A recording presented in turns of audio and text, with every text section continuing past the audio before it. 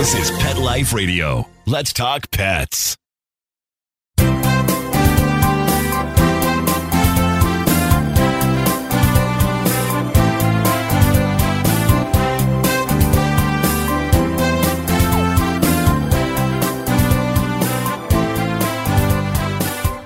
Well, hello, good morning, good afternoon, wherever you happen to be on this, here in LA, gorgeous Sunday morning. Sun is shining. It was that way yesterday, too, which is great. And so we're here with live with Dr. Jeff Werber, your host for the next 30 minutes here on Pet Life Radio, on Instagram Live. Hello, everybody. I'm here for you, here for your pets. Answer any questions you may have. All those things you were afraid to ask. Well, you don't have to be afraid anymore. Just ask away. Trust me, whatever questions you may have, trust me, there are other people that have the same questions and haven't asked. Or they go, oh my God, I was going to ask that. So anyway, how to get a hold of me? Very easy. Well, if you're here on Instagram, you can type in your questions. I can't invite you onto the show, which I would love to do, but then it uses up half the screen. People can't get in. I tried to do it the very first few times. It didn't work out. So we're going to pass on that. You can always get a hold of me privately. Obviously, you follow me. You can send me a message and I will definitely get back to you. Here on Pet Life Radio, very easy. You can toll-free number, 877-385-8882. Once again, write it down, 877-385-8882. Or you can join me live here by just going on to PetLifeRadio.com. Click on shows, scroll to Ask the Vets with Dr. Jeff, and you can just join right now. We'd love to have you come on the show. And any questions? It's like real-time live video, which means that if you are even contemplating at some point doing some telemedicine, this is the best practice you can have. It is so easy, and you can actually talk to somebody live, real time. And in this case, here on Pet Life Radio and on Instagram Live, it's me. So anyway, free advice. What is wrong with getting some free advice? Some free recommendations. And I will tell you that the only alternative really for many of you, if you don't have a doc in your pocket, right? And you have Dr. Jeff, and alternative is you can't, how many of you can call another doctor, right? And just say, hi, in fact, I heard a cute little joke, a story. Some guy calls his doctor 2 a.m. He says, Doc, hi, this is Bill. You remember me, right? You treated me a few years back. I just got to tell you that it is unbelievable. Since you treated me for my depression, I've been like a new guy. It's been fantastic. I just can't thank you enough. I am so appreciative. He says, so you're calling me at 2 a.m. just to tell me how appreciative you are and thank you? Oh, no, Doc. I'm just telling you that. Really what happened was my dog got a hold of my antidepressant medication and I don't know what to do. I don't know. Should I worry? And the doctor goes, I don't know. Call your vet. He goes, what? And wake him up at 2 a.m? That's how I feel. So anyway, people call me all the time, and that's okay. So anyway, as you are contemplating questions, and we already have a question. Love it, Michelle Doyle. 70-pound Catahoula mix, great dogs, by the way, had an anal abscess. Is that in use for a larger breed? Also, doctor felt that on the rectal exam, have to react in 2 weeks. So first of all, no. Is he neutered? Okay, that's important. Anal abscesses can happen anytime. Anal growths usually happen in dogs more so because it's testosterone driven. So if he felt something inside, whether it's a rectal growth, polyp, that maybe they'll get some perianal adenomas, which is like a tumor that is more common in non-neutered males. So that's one question.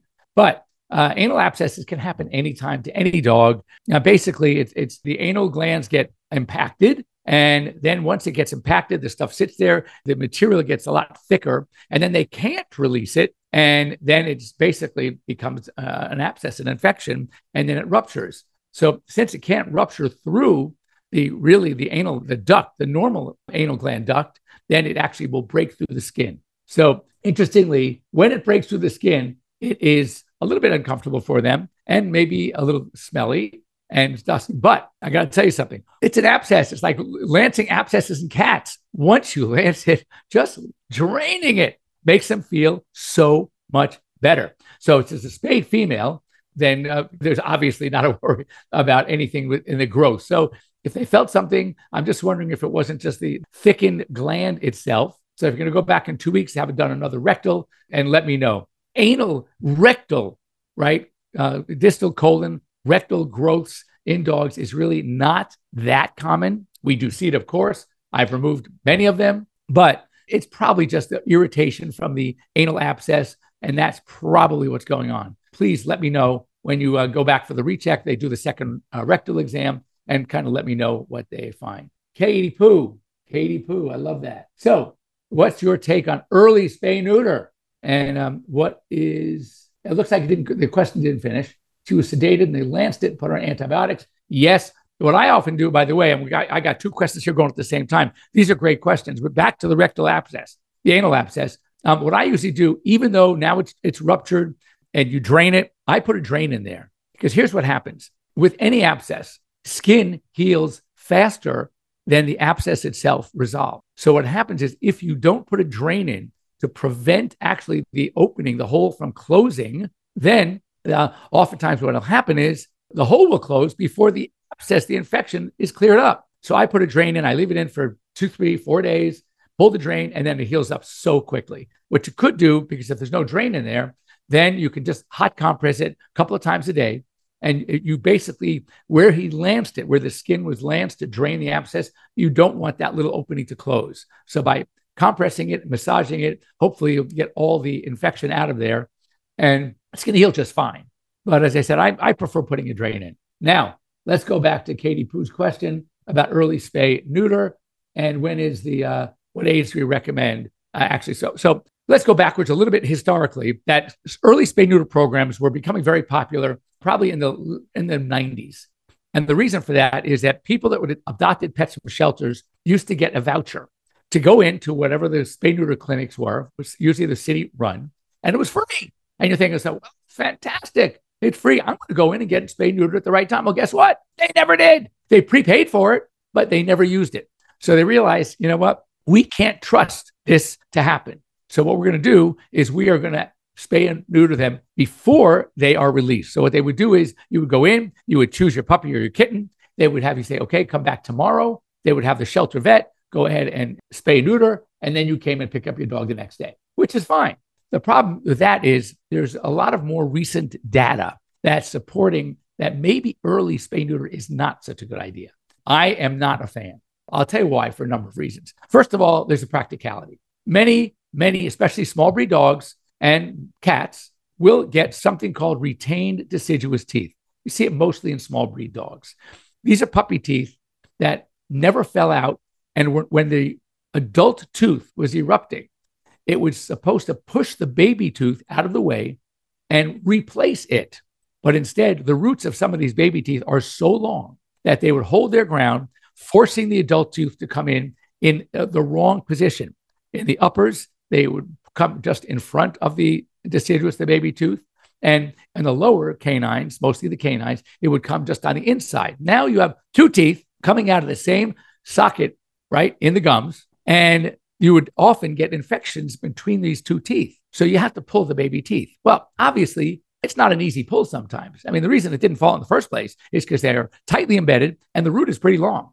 So now you're saying, wait a second. So I just did an early spay when my dog was 4 months old or 5 months old or 6 months old, and there were still now baby teeth. And now I got to knock them out again to take care of the baby teeth. Well, that's not that smart. I mean, when you look at deaths related to surgery, it's usually not the surgery. It's not the major vessel that you accidentally cut and didn't close it or didn't sew it or didn't catch it. Man, that belly fills up like crazy. No, the reason is the anesthesia. So why would you subject a dog to a second anesthesia at such a young age when instead, why don't you wait and then spay them and wait till all the adult teeth are in, make sure there are no deciduous teeth. If there are, you take them out at the same time that they're already under that one anesthesia for the spay or the neuter. So that's the one thing. Secondly is developmentally. There are a number of studies out now looking at different aspects of whether it's cancer prevention, whether it is urinary incontinence, whether it's bone development. And there's a lot out there now that say, you know what? We should not be spaying and neuter right away. In fact, many of veterinarians out there, many of the experts, and myself included, not an expert, but maybe a little wise after, my 39 years, is that of practice, not age. I wish it was age. And anyway, and that is that let them have one heat in the females and males, especially large breeds. There is now a recent study, relatively recent, that there may be a link between bone cancer in older dogs, when they usually get bone cancer, going back to early spay or neuter. When it comes to the male, and the study was done on Rottweilers that are also known for this particular bone cancer called osteosarcoma, a 65% greater incidence in long bone cancer in those dogs that were pre-pubertally neutered, and a 35% increase in the females that were pre-pubertally spayed. Now, why did we spay early anyway? Well, that was because of the opposite, a benefit to early spay or spaying before the second heat they found, and that is mammary cancer prevention, risk reduction. And mammary cancer in dogs is 7 to 10 times more prevalent than it is in women, probably just because the number of mammary glands. But whatever, it is common. And we used to therefore find that if you spayed a dog prior to a first heat, you can almost 98% reduction.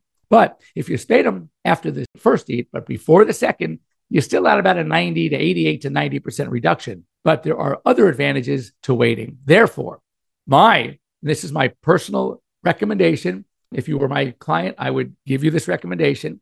I even write letters to the city who insist that dogs have to be spayed by 6 or 7 months. And I say, you know what? For medical and health reasons, we want to wait till 9, 10, 11, 12 months. And it works most of the time. But anyway, so my recommendation is for small breeds, if you really, really want to do it early before the first heat, small breeds don't usually get bone cancer, which is why I'm saying this. And you want to wait till at least all the adult teeth in 5.5, 6 months, spay them after 6 months.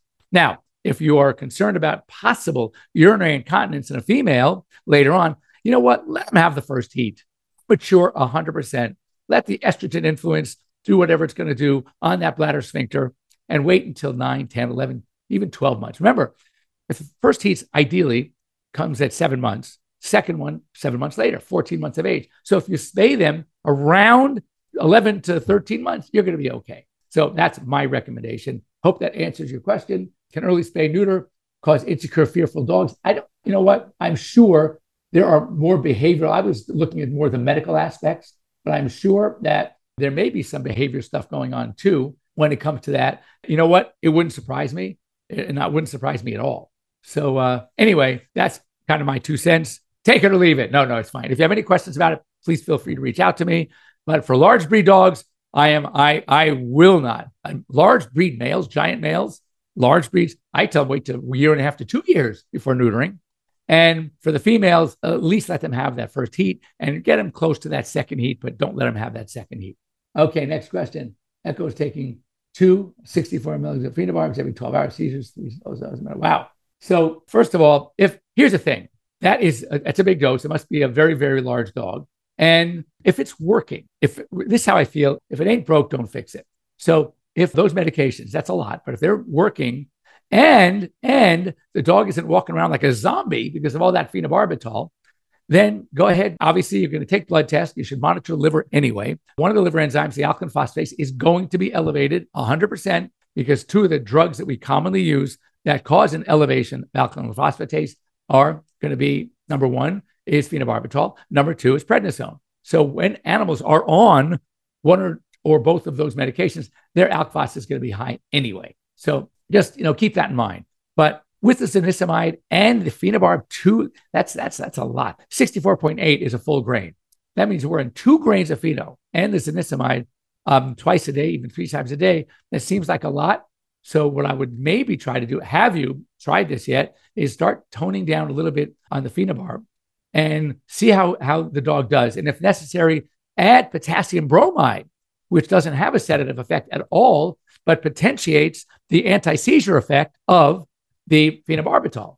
So that might be an answer. And, but if the dog's doing great and you do the bloods, and except for obviously alk phosphatase, the bloods are great, then you're good. So anyway, and Bethany, yes, the incontinence issue, that's one of the problems we're having with early spay. So again, that's why I like to push it off until at least let them have 1 heat. We don't want to have that second heat because then with females, you do worry about the breast cancer issue. So anyway, any other questions? Ask away. So before break, I always have some stories. I am so thrilled that we're doing this with Instagram and Pet Life Radio, because what it's doing is there's so much to talk about. And I love the fact that you're all at least paying attention. So, all right. In fact, I love the question when it starts by saying, remember you said a couple of weeks ago, et cetera, et cetera. Listening. there's certain things they say, if you tell a joke, you can remember it for a year. If you hear a story, you usually remember it for about half a year. If you're listening to a lecture or medical advice or anything, you kind of remember it for about 10 minutes. So that's how I feel. So that was kind of a joke. So I expect you to remember that for at least a year. All right, next up. Okay, this is good. There is a medication or it's a disease that we often get that can be very deadly. I actually lost my first Labrador to it. It's called pancreatitis. It was acute necrotizing pancreatitis. And there's a new drug. Now, it's a big name. It's called Panaquel CA. And so it's for cancer. The drug is, get this out, it's Fuzaplidib sodium, Fuzap, Fuzaplidib sodium. And basically, it's been been used in Japan since 2018 with success. But our FDA ain't so easy to get new drugs passed. Anyway, it just gained a conditional use permission by the FDA. And basically, it could be a game changer when it comes to acute pancreatitis because we really don't have a specific treatment. Treatment for pancreatitis has always been supportive care. Get them on fluids. If you can get both legs going at the same time or jugulars, however you're going to deliver the fluids, the more the merrier. You got to flush the system. And anyway, but this new drug could be great. And also, just so you know, be careful. If you live in New York City, especially up in Washington Heights area, 3 dogs in Washington Heights, New York City have died from suspected rat poison. There are 2 different types of rat poisons out there. One is a neurologic, one is a hematologic. One stops clotting, they bleed out. One causes seizures and brain lesions, neurologic signs. Anyway, the problem is, in order to get these things out, all right, the rats to eat them, they make them very tasty. It's the same thing with snail bait. Snail bait pellets are very tasty to dogs. So you got to just know that when that happens, it's a problem. So anyway, and let's see, we have to, you know what? It's over half past the show. Let's take a quick break. When we come back, some more things to talk about. If you have any questions, nip-free, when should we neuter? We'll talk about that because it depends on the size of the dog and the breed. Smaller dogs, I would wait till all the adult teeth are in. Then it would be okay because they don't really have the bone cancer problem. But larger breed dogs, I wait till they're definitely over a year. So with that, let you go for a quick break. Don't go away. We'll be right back here on Pet Life Radio, here on Instagram Live after these short messages, at least on Pet Life Radio. For those fortunate to have experienced the deep bond and unconditional love of a companion animal, the death that follows can be one of the most difficult and misunderstood losses to go through. Many times, this devastating loss goes unrecognized and trivialized by family and friends, leaving grieving pet parents struggling to find healthy ways to cope with the loss. In And I Love You Still, a thoughtful guide and remembrance journal for healing the loss of a pet, Dr. Julianne Corbin calls attention to the difficulties unique to the loss of a beloved pet and provides an interactive and compassionate guide to help you process your loss and work towards coming to a place of peace and healing. For those interested in journal therapy and looking for a professionally written and compassionate resource to help understand and reconcile the grief associated with the loss of your pet, this book is for you. And I Love You Still, a thoughtful guide and remembrance journal by Julianne Corbin, is now available for purchase on Amazon and other major book retailers. Let's talk pets. Let's talk pets On Pet Life Radio. Pet Life Radio. PetLifeRadio.com.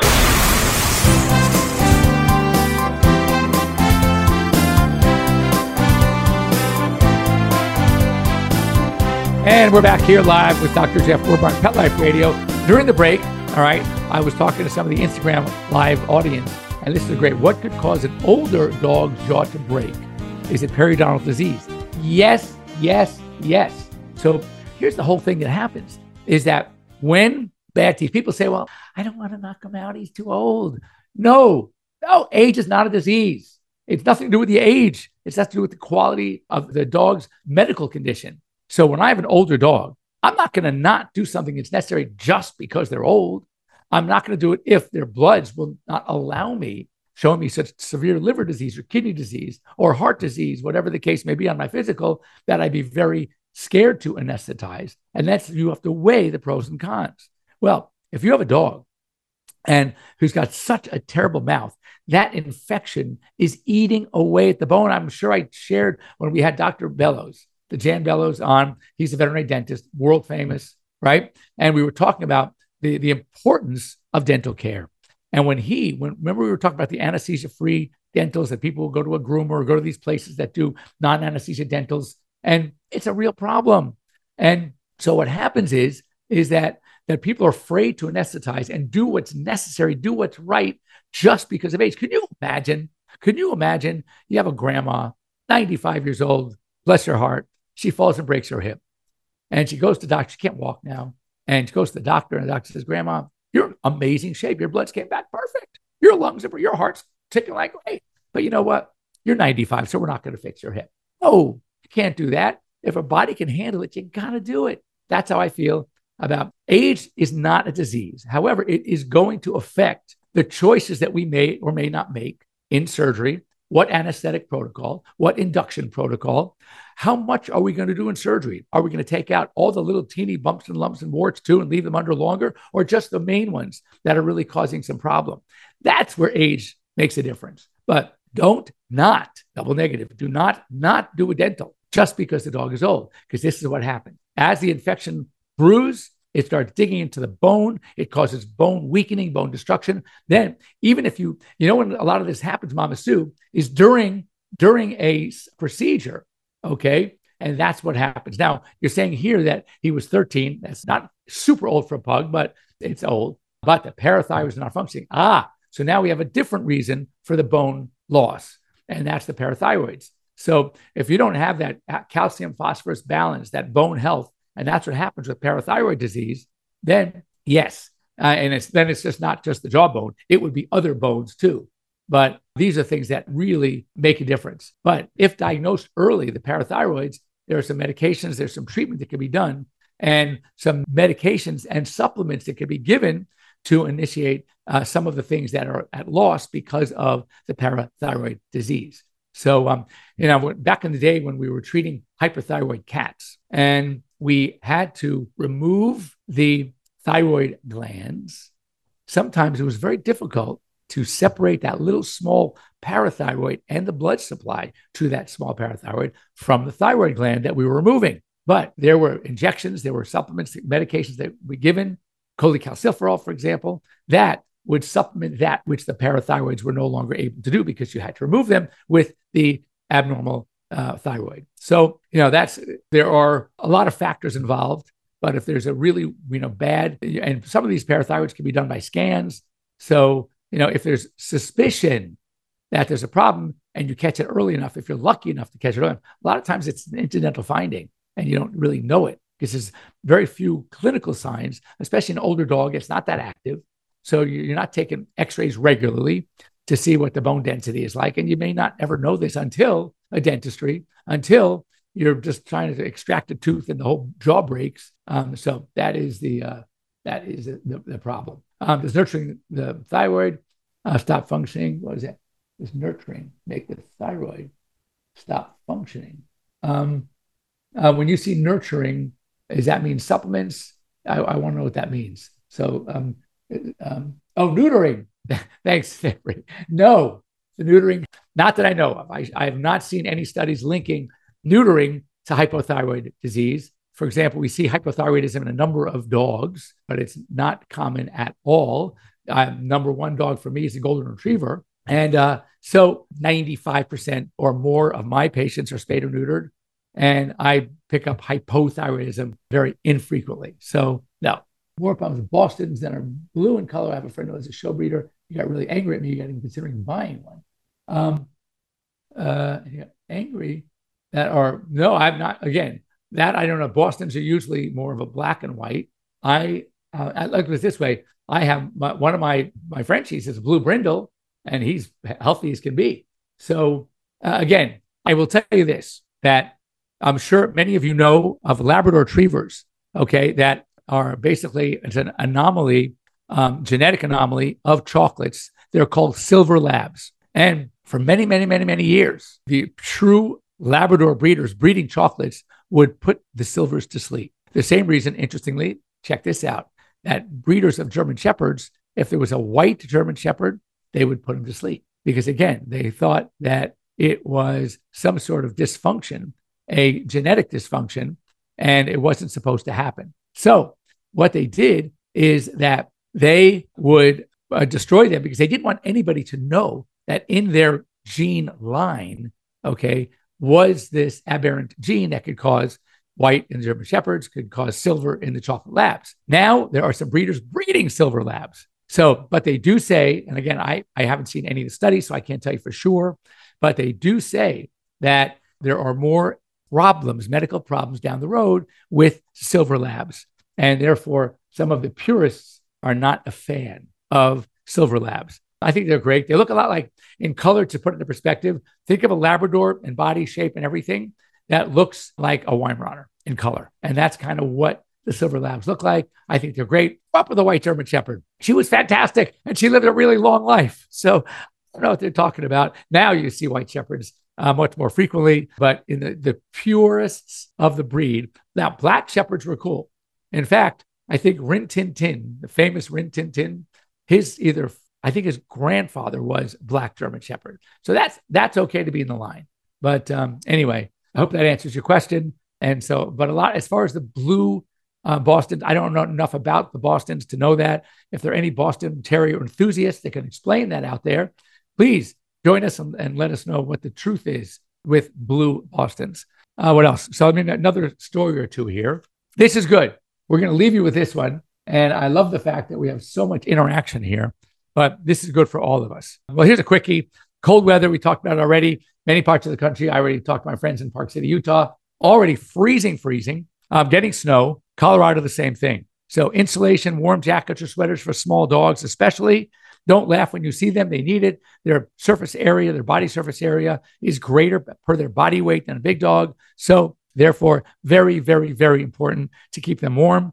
Wipe their paws. Don't have the ice in the bottom of their feet. So when they come in, you want to wipe their paws. Keep them dry.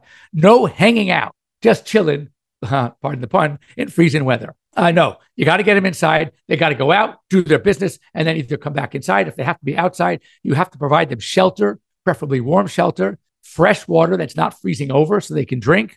And remember, in areas like Chicago, where it's not only cold, but windy, wind chill really makes it even colder. So keep that in mind. And make sure for your thick-coated dogs, make sure that they are well combed because that insulation coming from a healthy coat, if the coat's not healthy, it doesn't work. So that's also important. But this is the one that I liked, all right? And how many of us can relate? So here it is. Physically inactive aging dogs were 6.5 times more likely, check this out, 6.5 times more likely to have either CCD, canine cognitive dysfunction, or also known as CDS, cognitive dysfunction syndrome, than their highly active peers and middle-aged and older people, check this out, who took 3,800 steps a day had a 25% lower chance of developing dementia than their sedentary peers.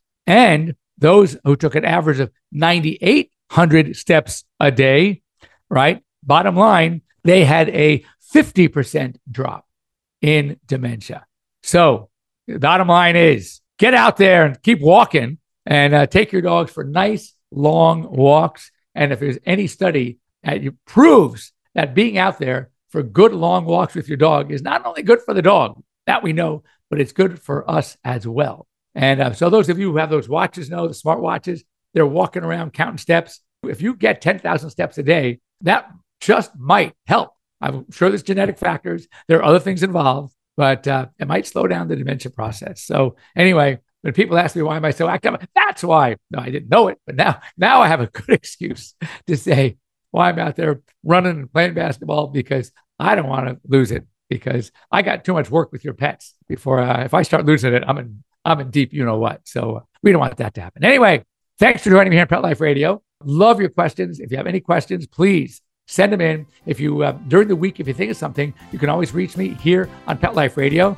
You just go to Dr. Jeff at PetLifeRadio.com. You can go to Dr. Jeff at drjeff.com. You can go Jeff at airvet.com. So many ways to get a hold of me. And of course, on Instagram, just send me a message. Love to hear from you. And let's take it from there. So anyway, have a great week, everybody. Stay safe. For those of you in cold weather, stay warm. For those of you who are out in sunny Southern California, enjoy it. It's gorgeous out there. We'll see you next week. Bye-bye.